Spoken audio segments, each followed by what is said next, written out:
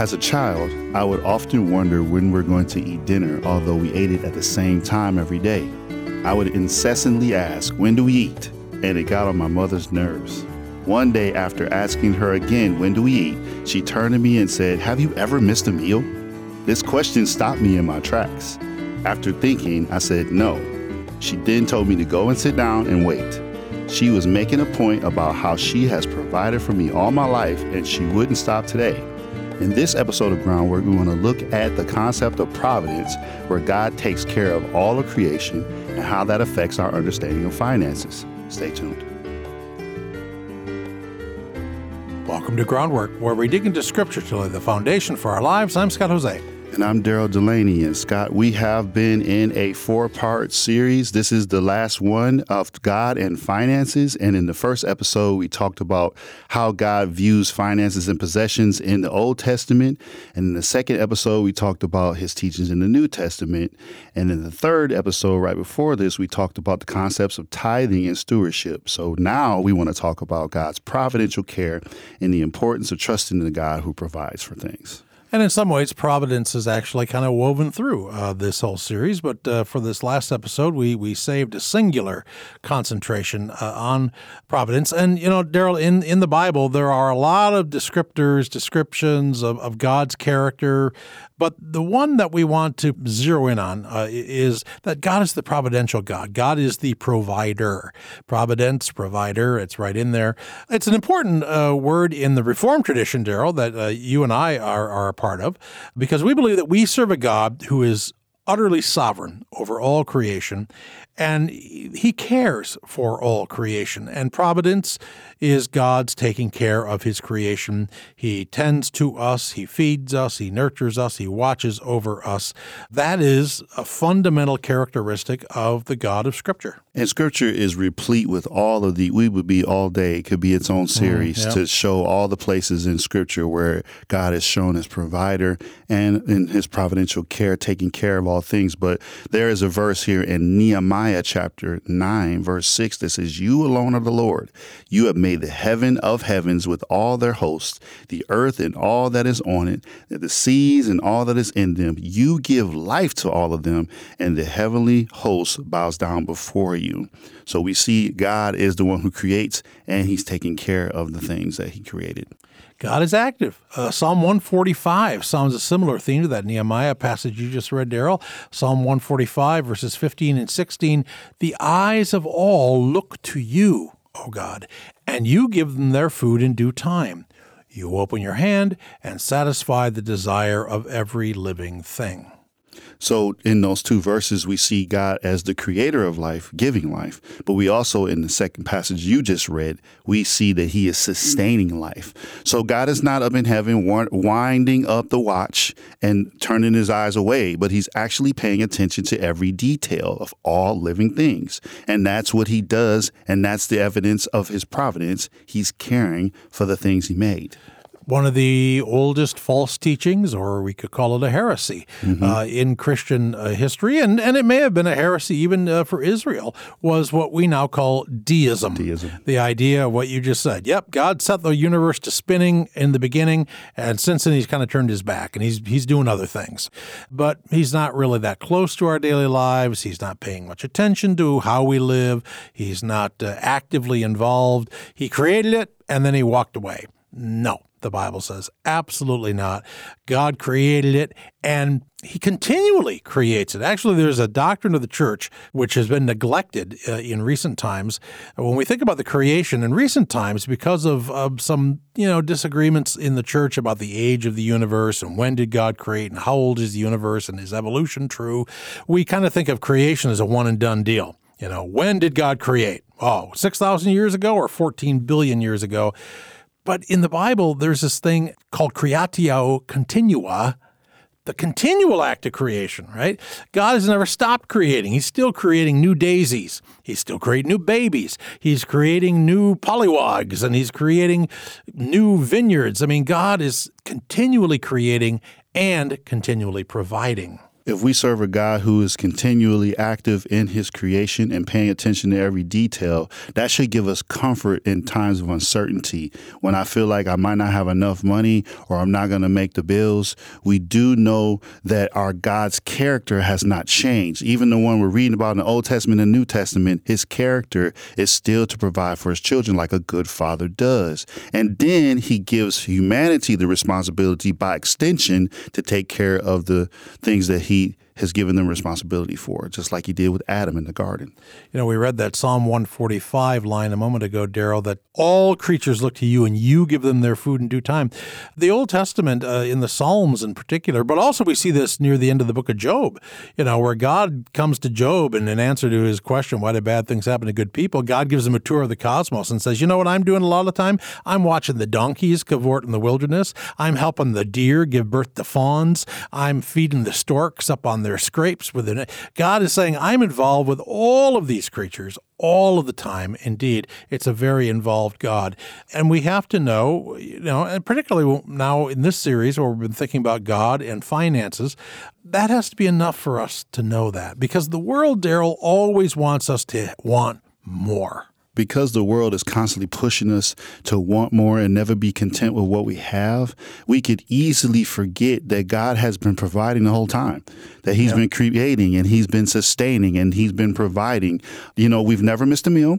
We've always had a roof over our head and clothes on our backs, and we thank God for those things. And as I pray, I teach our children to remind themselves that, hey, these things aren't just automatic. Our God is providing them, and he is the one that gives us the ability to pay the rent, to go grocery shopping and things like that. And the stewardship that he teaches us is something that we are going to be learning for the rest of our lives. How do we take care of and how do we honor God with what we have been given? And what you teach your children, Daryl, is so important because in a society that wants us to supersize everything, supersize me, right? They used to say, you know, super big drinks, super big meals, more, bigger, better, now new and improved. The problem with that constant focus on bigger, better, supersized is that what you just said, you're always thinking about getting something more. And therefore, you never pray in a prayer of thanksgiving of what you already got, right, and what God already provided, right? It's a Christian discipline, and you're instilling it in your children, and Christian parents do that. It's a Christian discipline to pause, take stock, and say, it's enough. And it's enough because it's what God has given to me. And if we focus on what we have been given as enough and what we need, then it will actually set and quell the desire to want more. But as we go into the next segment, we want to talk about what Jesus has to say about this when he teaches on the subject. So stay tuned.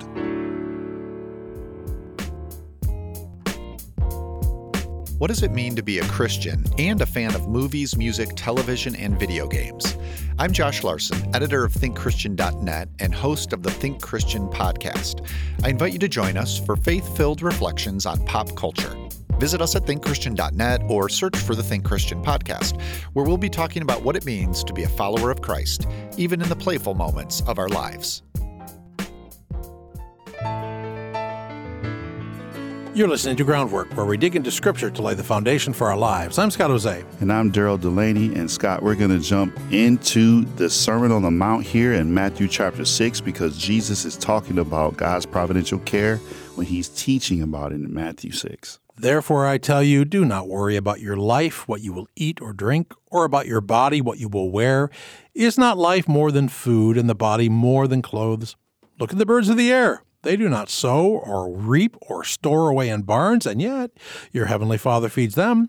Are you not much more valuable than they? Can any of you, by worrying, add a single hour to your life? And why do you worry about clothes? See how the flowers of the field grow. They don't labor or spin. And yet I tell you that not even Solomon in all his splendor was dressed like one of these.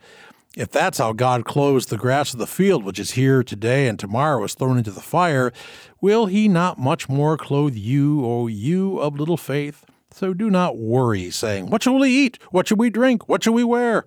For the pagans run after all these things, and your heavenly Father knows you need them. But seek first his kingdom and his righteousness, and all these things will be added to you as well. Therefore do not worry about tomorrow, for tomorrow will worry about itself. Each day has enough trouble of its own. So, Scott, there's so much good stuff in here. Yeah. Jesus initially starts talking about worry, and worry happens when we don't feel like we're going to get what we need to make it. And that actually happens in a lot of people, even believers, where we're like, oh, what is God going to be able to provide for me like he promised? Are we going to have enough to make it through? And Jesus steers them away from material possessions to find security in. Our security comes from our Heavenly Father, who feeds the birds, who clothes the flowers, and we are worth more than they are. So why wouldn't he take care of us? There's a rhetorical technique. It's summed up in a Latin phrase, ad minor maius, from the minor to the major. And Jesus uses this all the time. He says, look, if God's taking care of a chickadee and you're worth more than a chickadee, you think he's going to leave you alone, right? If God's taking care of a daylily in the field, you're worth more than a daylily. You think he's not going to take care of you? So it's ad minor maius, from the minor to the major. Jesus uses this technique all the time. But the point is, God has got his eye on us. And it's what we said in the previous part of the program, Daryl. We are very, very, very far from being deists, where we think God is aloof, remote, not watching, not caring, not doing anything for us. Nope. We think God is intimately involved. Jesus uses references that would be aha moments for the people he's talking to, like that reference to Solomon's splendor. Solomon was not clothed more than these flowers were. And I mean, long story short, Solomon was a very rich, if not the richest king in the history of Israel. Right. And he had a lot of adornments. He had a lot of fancy clothes. He had a lot of things. And Jesus turns it on his head and says, you see these flowers? They're clothed better because the Heavenly Father has clothed them, and you're worth more than those flowers. These flowers are going to be taken up and burned in the fire tomorrow, but God is still taking the time to care for them and make sure that they're clothed correctly. How much more will he do it for you? And Jesus has some interesting things about worry here, because what he's basically saying is worry just sucks life out of you.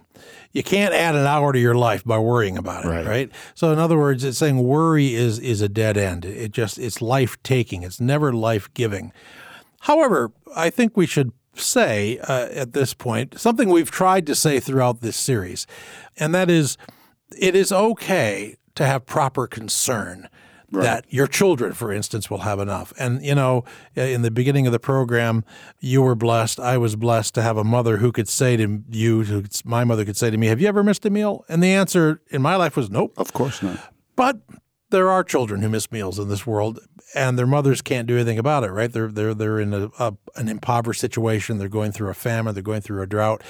And some of us go through lean times. And we said at the very, very beginning of this series that our listeners have often sent in questions about, well, where do you cross the line from proper concern to have enough money to the kind of worrying that Jesus is speaking negatively about, like in Matthew 6?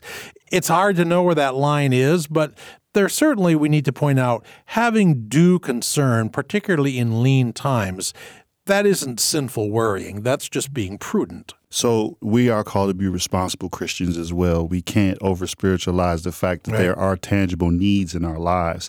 And what I've found is that sometimes God will answer the prayer in an unconventional way. So, okay, I need X amount of money for my rent.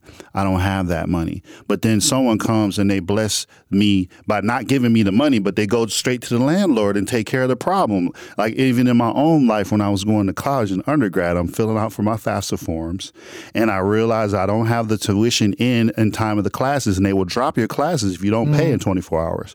But the academic dean held my classes. I don't know what caused him to do that. Actually, I do. It was God that held my classes so that I could attend on the first day, and then I was able to have the FAFSA come through at a later date. So I didn't get the money in the traditional sense. I didn't get the tuition paid on time from my pocket, but God still solved the problem, providing the fact that I could go to college. And we've seen God do many things that are unconventional if we don't narrow him down to, well, you have to send me the money right now to my hands. If we don't limit God, we can see him blessing in tremendous ways. Exactly.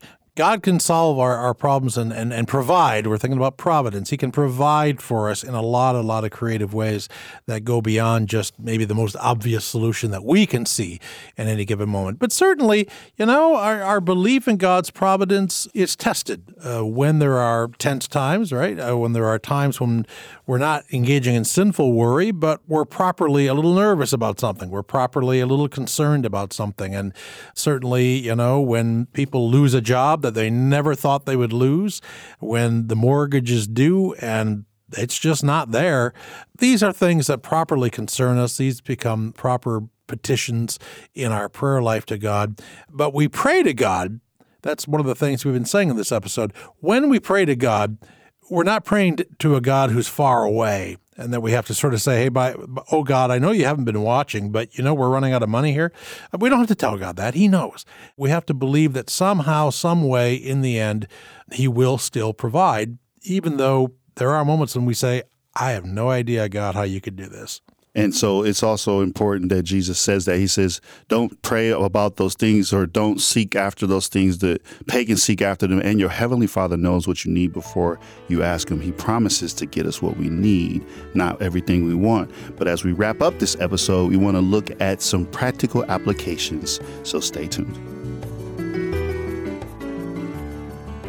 We're glad you've joined our Groundwork conversation. If you're enjoying today's discussion and want to download or listen again, you can find the audio podcast and transcript for this episode on our website, groundworkonline.com. Want to dig deeper? You can also find episode guides and blogs available to supplement your study. Curious about another episode or series we've mentioned? Search our episode library to find hundreds of conversations about God's Word and what it means for God's people today.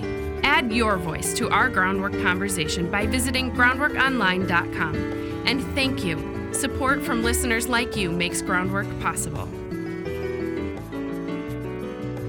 I'm Scott Jose, along with Daryl Delaney, and you're listening to Groundwork and this fourth and final episode of our four-part series on God and finances.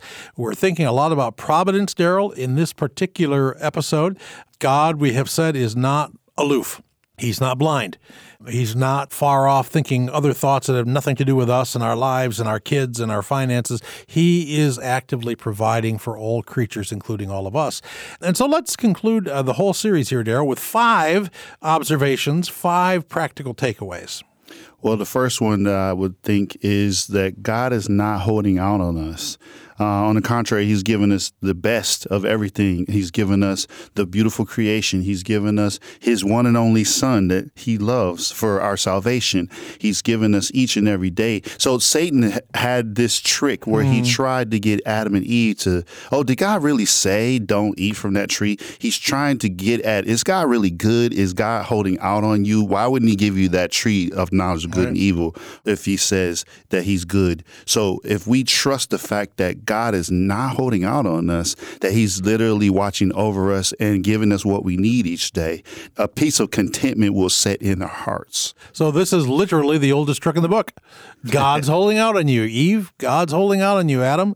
Your best life now is available, and God's holding it back, right? Oldest trick in the book. Anything that leads us to be discontent, unthankful. The original sin may not have been pride, as we've often been taught. It was covetousness. Yeah. Eve coveted the fruit that God said they couldn't have. When we covet, it's a way of saying, God hasn't given me enough. So lesson number 1, God is not holding out on us. We believe in a generous God. Lesson number 2, and this follows directly on that, don't take matters into your own hands. When you take matters into your own hands, it is showing that you do not trust the Lord's timing or pace when it comes to His providential care. Sometimes we think God is moving far too slow, so we take matters into our own hands. I'll give you 2 examples. One is from Achan in Joshua chapter 7, and God tells Joshua's army, don't take any of the possessions, devote them to the Lord. But Achan decides to take a piece of gold and hide it under and bury it in his tent. And he says, I'm going to take this for me. He coveted what was God's.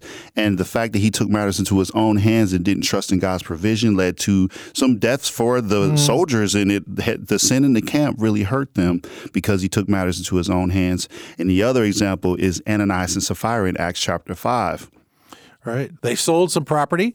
They weren't really required, per se, to give all the money to God, but they said they were giving all the money to God and hiding some of the rest of it. So it was their lying that got them in the trouble, not that they didn't give 100% of the sale of a certain piece of property to God. They lied, and they lied because, again, same thing. Well, if we don't hold this back, God's not going to come through for us. So we're going to take care of ourselves. So they wanted to hide it from God as though A, God wouldn't know that they were doing that, and B, assuming God's not on top of stuff, including what they need. Obviously, we've said this whole series long, Daryl, of course we have to work.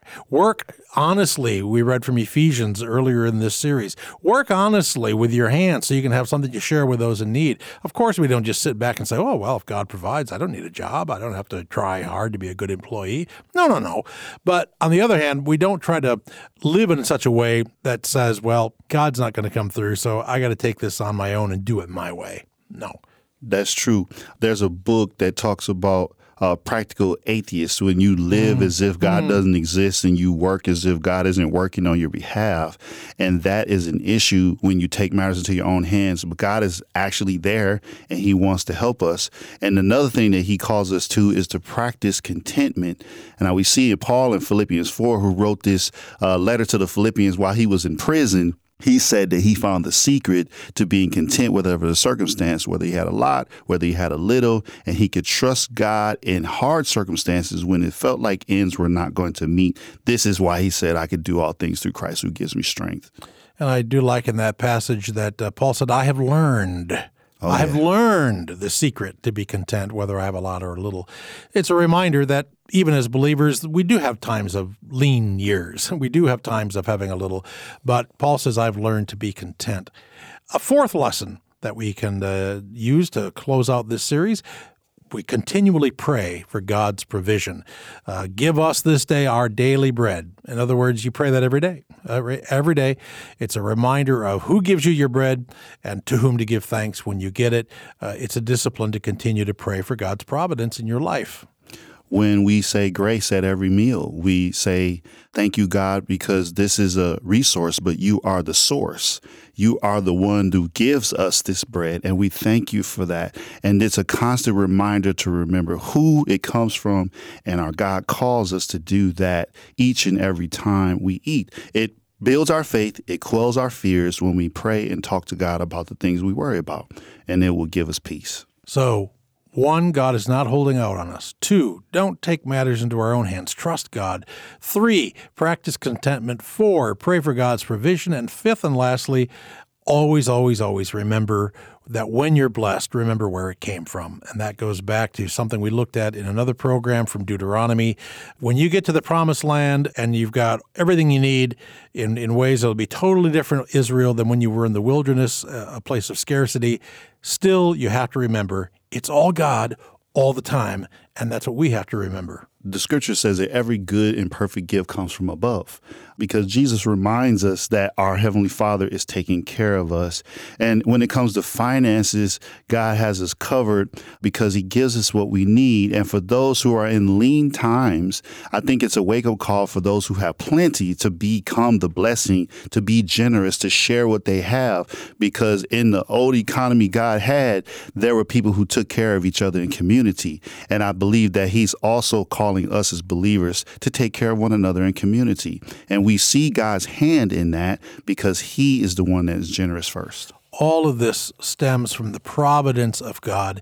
And if it's one thing that we know and that we've seen throughout this series, believing in a providential God who tends to our finances and tells us what our right attitude toward money should be, none of that is to say that life is always smooth sailing, right? Our belief in God's provision can be tested during the lean times, but our belief in providence in those times provides comfort and hope. 2 things we really, really need, comfort and hope. Yeah, seasons of scarcity come, but it's not that God isn't concerned. He's still watching over us. And the beautiful thing is that we're all marching towards shalom.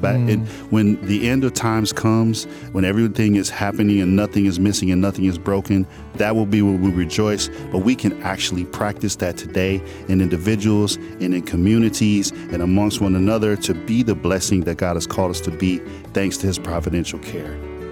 Well, thanks for listening and digging deeply into Scripture with Groundwork.